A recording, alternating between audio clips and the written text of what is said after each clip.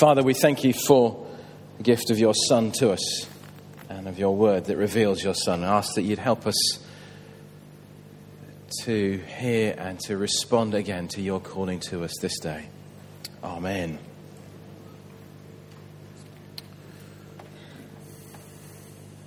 Do you have a plan for your life? Do you have dreams and visions for how things will turn out? Perhaps you're dreaming of that white wedding or of serious academic success. Perhaps you're dreaming of growing old with someone special. Perhaps you still plan to be the best in your profession and to conquer the world. Maybe you once dreamt of having perfect children. I did. I once held a dream that everything and everyone around me would be amazing, would be incredibly intelligent, smart, funny, amazingly well-behaved, straight teeth, sound in mind and limb. A dream then that children would be perfect. Quite why, when I'm clearly not perfect, is one of those puzzles of humanity. But we hold these dreams, and for me it was a dream about our children.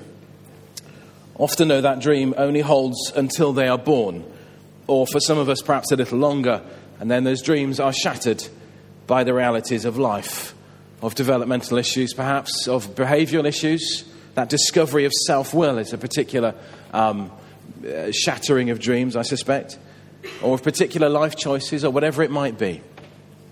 Perhaps your shattered dreams lie in a different direction.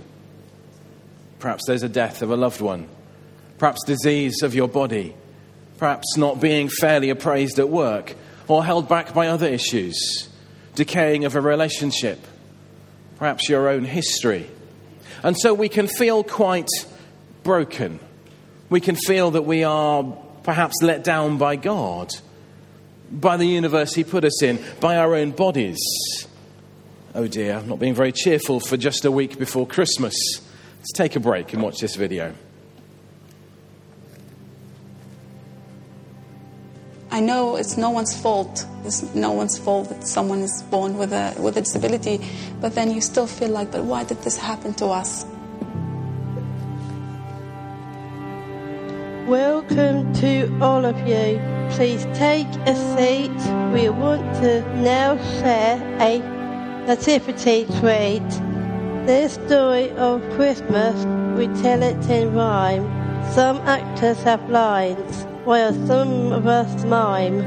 I was overwhelmed with grief at the loss. I thought a beautiful baby has got Down syndrome and it's such a disaster. Meanwhile, great Caesar Augustus in Rome made a decree, return to your home. For Joseph, this ruling meant Bethlehem town, so they rode on their donkey all the way down. God didn't give me a straightforward answer of why this happened. It just took time for me to realize God's answer wasn't so much what was wrong with Leva as much as there was something wrong with the way I was thinking.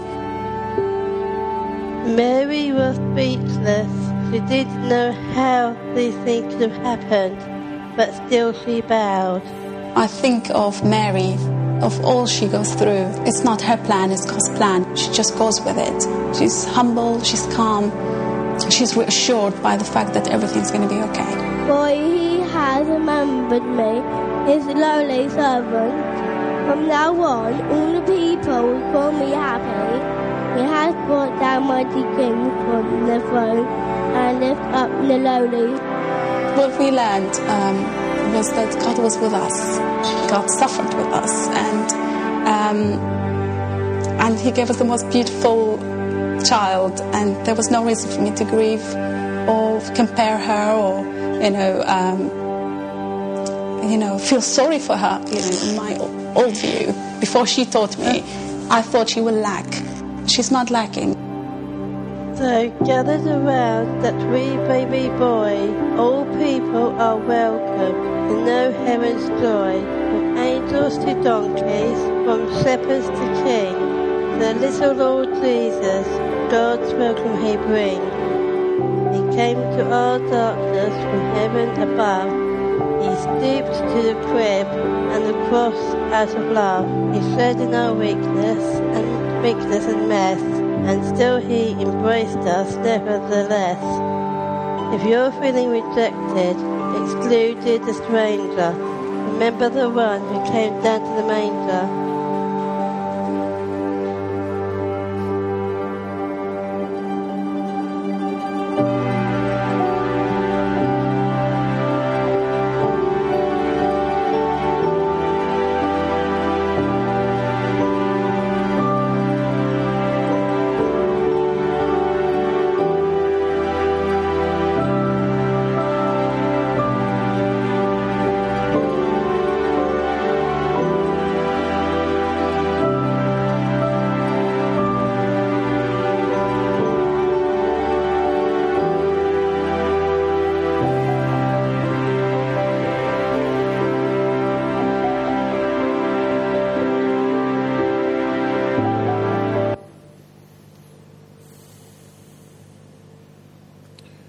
Did you notice the way the mum refocused herself? She said there was something wrong with the way I was thinking. And then she said that she had no reason to grieve or to compare her daughter or in any way feel sorry for her daughter. For she said she is not lacking. In a similar way, do you think that Mary and Joseph had dreams about their future? I suspect those dreams could have revolved around a big celebratory wedding, sorting out a nice house, made by Joseph, of course, and then having children. The news the angel brought rather broke that kind of dream. Instead, it brought a baby out of wedlock, and soon they were asylum-seeking political refugees. But in some ways, I actually rather like Matthew's Gospel, because in it we get no hint of census and the assumed long walk, or was it a ride? We get no hint of an inn, but actually you've got to blame the King James Version for that one. It wasn't Luke. Or of Bethlehem being a strange place for the couple. Come on, it was Joseph's home turf. It's where his relatives lived. But let's go back to Mary and Joseph. Somehow there wasn't need for mourning about that future now lost, for the angel said, what is conceived in her is from the Holy Spirit. So somehow that makes it all right, does it? Perhaps we need to look at names to understand things a bit more. The angel said to give him the name of Jesus. Jesus from Joshua, meaning the Lord saves. And no wonder, because the angel goes on and says you're to call him Jesus because he will save his people from their sins. It's a name then that tells us of this baby's role on earth. Imagine having a name that reveals your purpose in life. What would you be? Would you rename yourself Dreamer? Wastrel? Beloved? Grafter? I don't know. But let's keep moving. The other name that is used in the passage we've had comes from Matthew, the gospel writer, who picks up on that old prophecy from Isaiah chapter 7, verse 14, which includes that they will call him Emmanuel, which means God with us. So this is no ordinary baby conceived who knows how. This baby is God with us. Well, that becomes sort of reasonable if you think of the Holy Spirit as the daddy, but no. Otherwise, you end up talking about, oh, isn't he sweet? He's got Mary's nose, but he's got ears like the Holy Spirit's. It just doesn't work, does it? Instead, we have to talk of Jesus as being fully God and fully human. And so this is God in the person of Jesus, laying aside his majesty and taking human form. God with us. And then the baby's life has a particular and very grand design, for he is the one who will save his people from their sins. So imagine then Mary carrying this baby, which is actually of clear origin and with clear purpose. No wonder the couple's own dreams were okay to be laid aside as they became players in this drama of the incarnation. Also, I suggest to you it's no wonder that Paul, looking back on the life of Jesus, tells us about his own stance.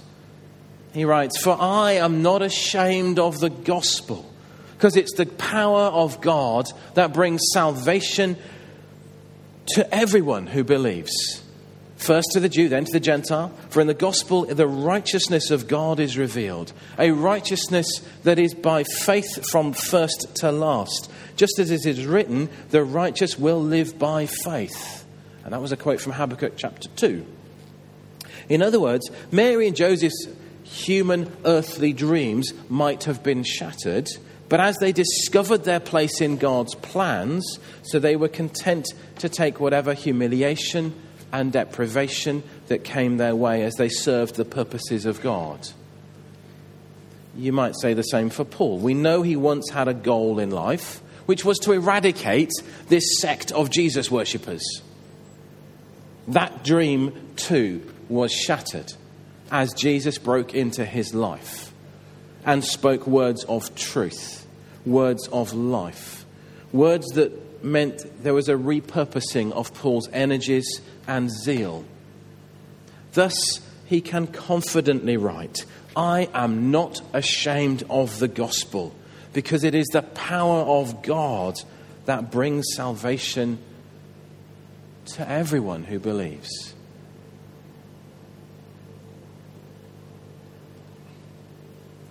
What about us then?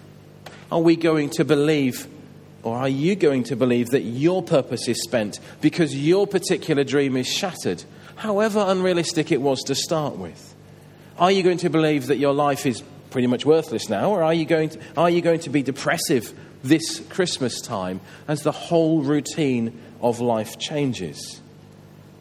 That routine which you have crafted around you such that, dare I say it, you have become comfortably numb?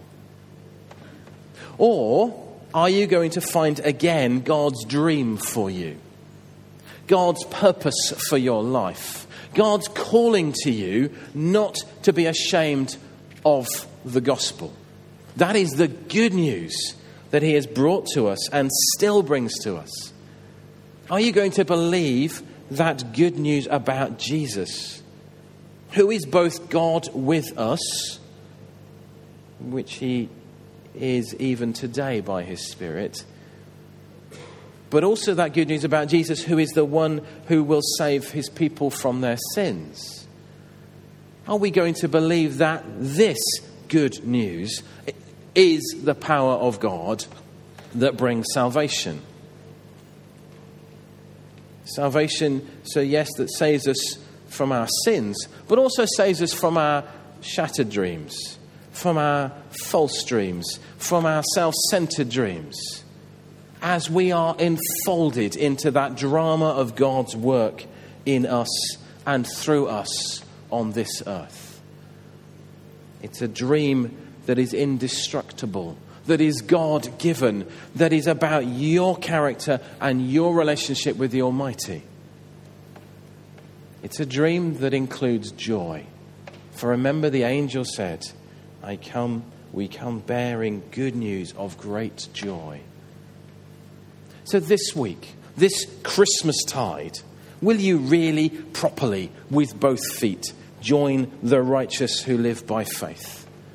Faith in this Jesus who saves us, who gives us purpose and hope.